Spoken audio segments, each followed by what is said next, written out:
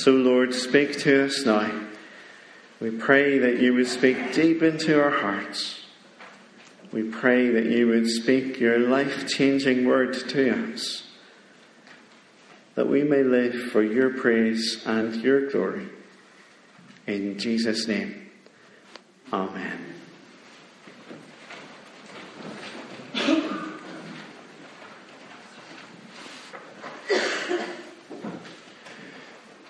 I wonder if you've got a drawer or a cupboard in your house the same as the one we have in ours.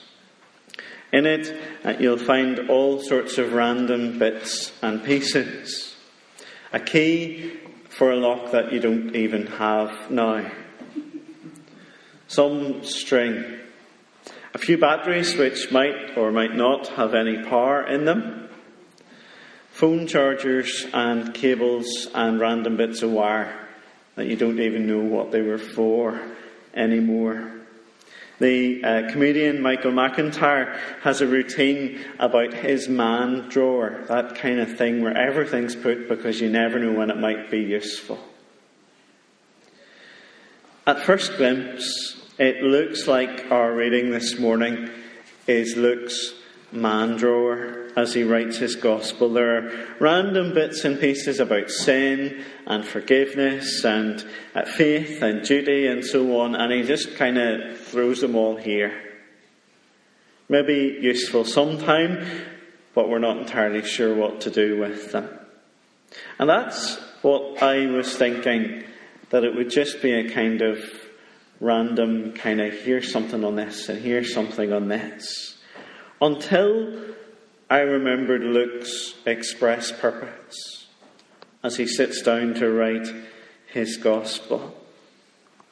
You might remember back at the very start, at Luke chapter 1, verses 1 to 4, he says that he writes an orderly account. That this isn't random, that there is a purpose here, that they fit together.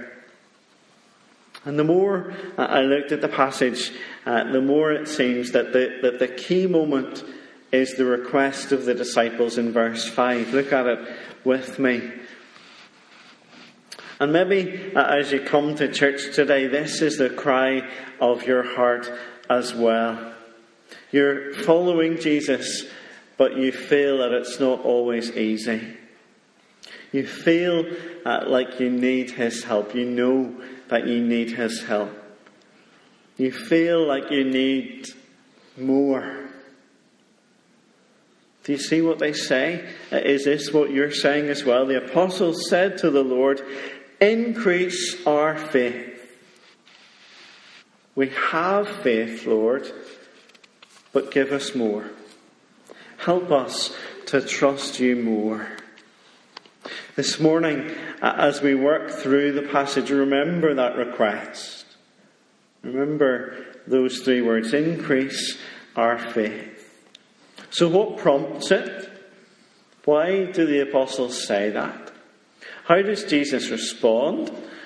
And then what might it look like? So first of all, what prompts it? What is it that makes the apostles say to Jesus, increase our faith? It's something that Jesus says about sin. Or rather, two things which are almost equal and opposite about sin. Look at verse 1.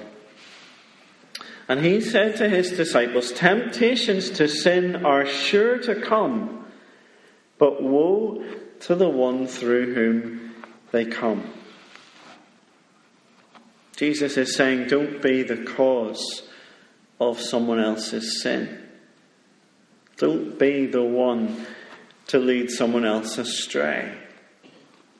And here's how serious it is. Jesus says in verse 2, it would be better for him if a millstone were hung round his neck and he were cast into the sea than that he should cause one of these little ones to sin.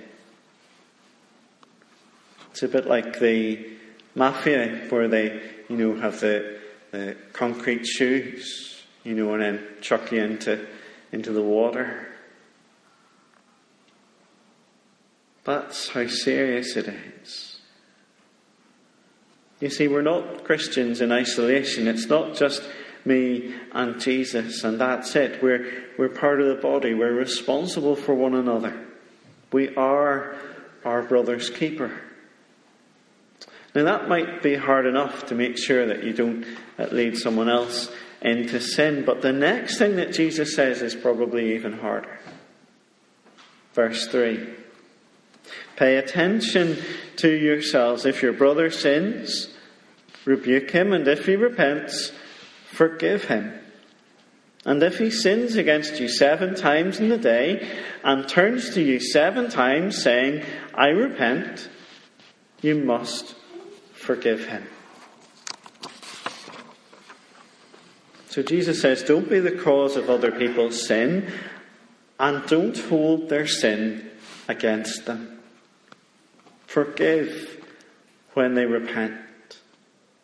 Forgive every time they repent. Now, when Jesus says here 7 times in a day, that doesn't mean that you count them up and you think, well, the 8th time, too bad. I'm not forgiving you this time. Jesus is saying, as many times as they repent, forgive them. Are you ready to forgive? Now, these are difficult things. That's why the apostles say increase our faith. It's no wonder. It's not easy to live this way. And so what the apostles are saying is, Lord, if you want us to do this, then we need your help. We need more faith. Give us more faith to be able to do these hard things. But look at how Jesus replies. Verse 6. And the Lord said, if you had faith like a grain of mustard seed, you could say to this mulberry tree, be uprooted and planted in the sea, and it would obey you. The mulberry tree was seen as the hardest of trees to move. It was thought that the root would remain in the ground for 600 years. It was so firmly rooted. So how much faith do you think it would take to do the seeming impossible? To uproot a mulberry tree? Buckets of faith? Oceans of faith? No, Jesus says faith like a grain of mustard seed. A teeny tiny seed you could hardly see. It's not that you need loads and loads of faith. You just need to have faith in God. As one writer has said, it is not so much great faith in God that is required as faith in a great God. Having even a small amount of faith in God is enough to see miracles happen.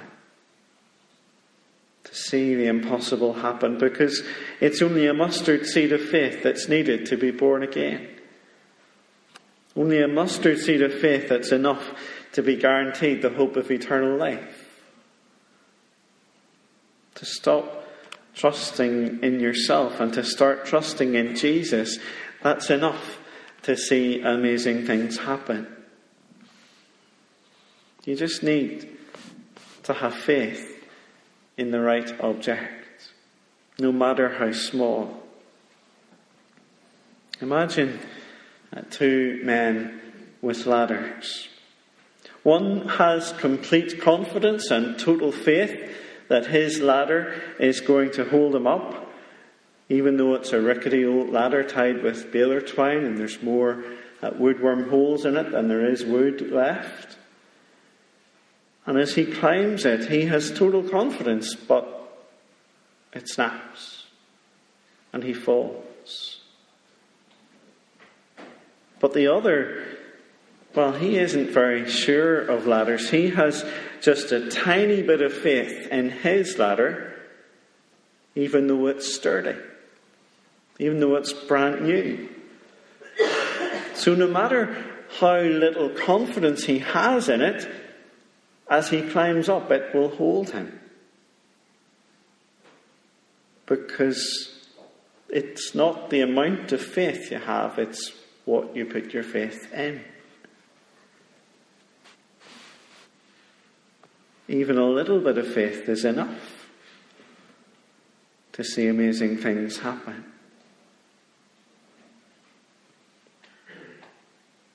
So where is your faith today?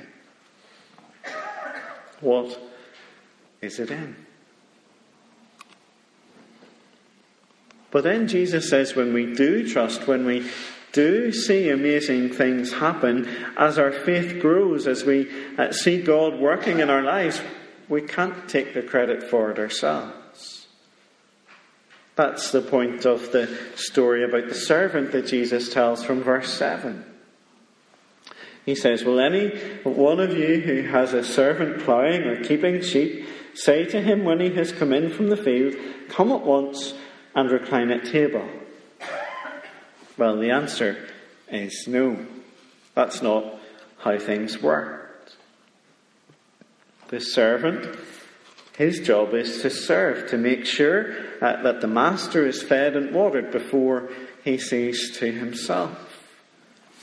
But if the servant does what is required, then he doesn't need to be thanked. He's just done his job. He has obeyed his orders.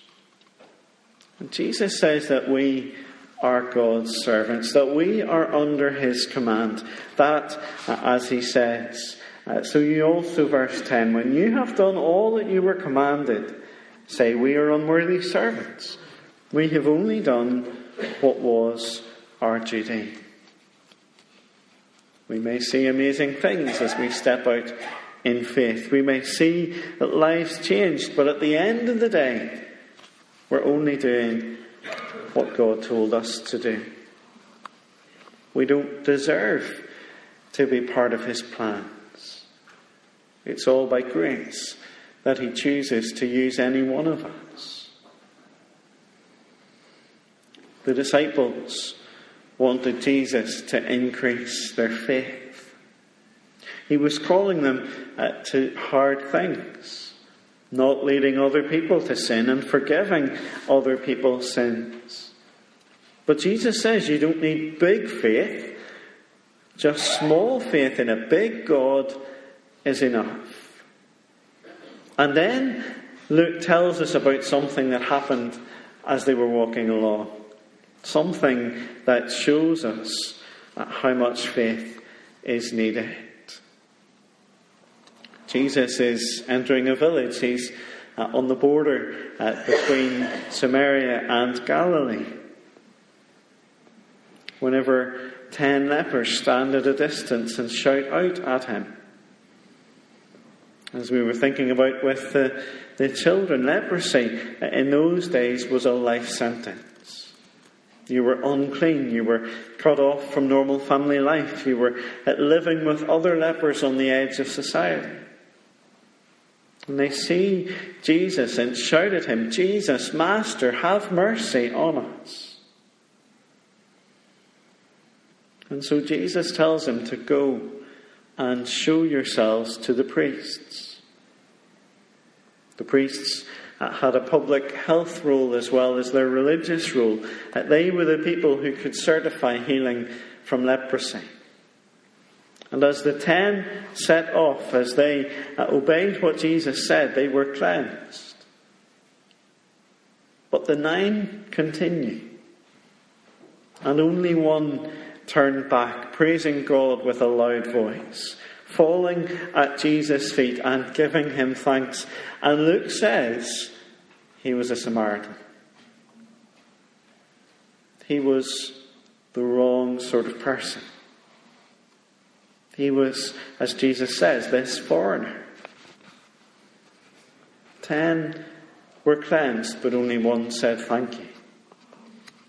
10 were healed of leprosy, but only one heard the closing words of Jesus, the last words in our passage today. Look at them with me. And as you look at them, you might find them familiar. These are the same words that Jesus spoke to the sinful woman in Simon the Pharisee's house in chapter 7. Do you remember Simon was having a dinner party and he hadn't bothered, washing Jesus' feet or, doing anything for him, and yet the woman came and cleaned his feet with her tears and wiped his feet with her hair and poured on the perfume as a sign of her love and devotion to Jesus. And Jesus said to her these words. They're the same words that Jesus spoke to the woman of the discharge of blood. Do you remember Jairus brings Jesus towards his home because his daughter is dying and has died, and along the way there's this woman who touches the edge of Jesus' garment and is cleansed from her 12-year problem. And Jesus says these words to her. These are words which show that even a little faith, even faith as small as a mustard seed, is enough, is saving faith. Jesus says, verse 19, "Rise and go your way." And in those common words, "Your faith has made you well." The footnote in the passage says that this also means your faith has saved you. As you come to the Lord's table today, you don't need gallons of faith. You don't need buckets of faith. But you do need to have faith. Even a mustard seed is enough to be assured of sins forgiven, to have heaven as your home, to see God use you in the here and now, to do His purposes, to do the impossible as He changes us and makes us more like Jesus. As you come to Him today, as you cry out to Him, increase our faith. Hear His word, that faith as small as a mustard seed is enough. And that when you have it, your faith has saved you. Let's pray.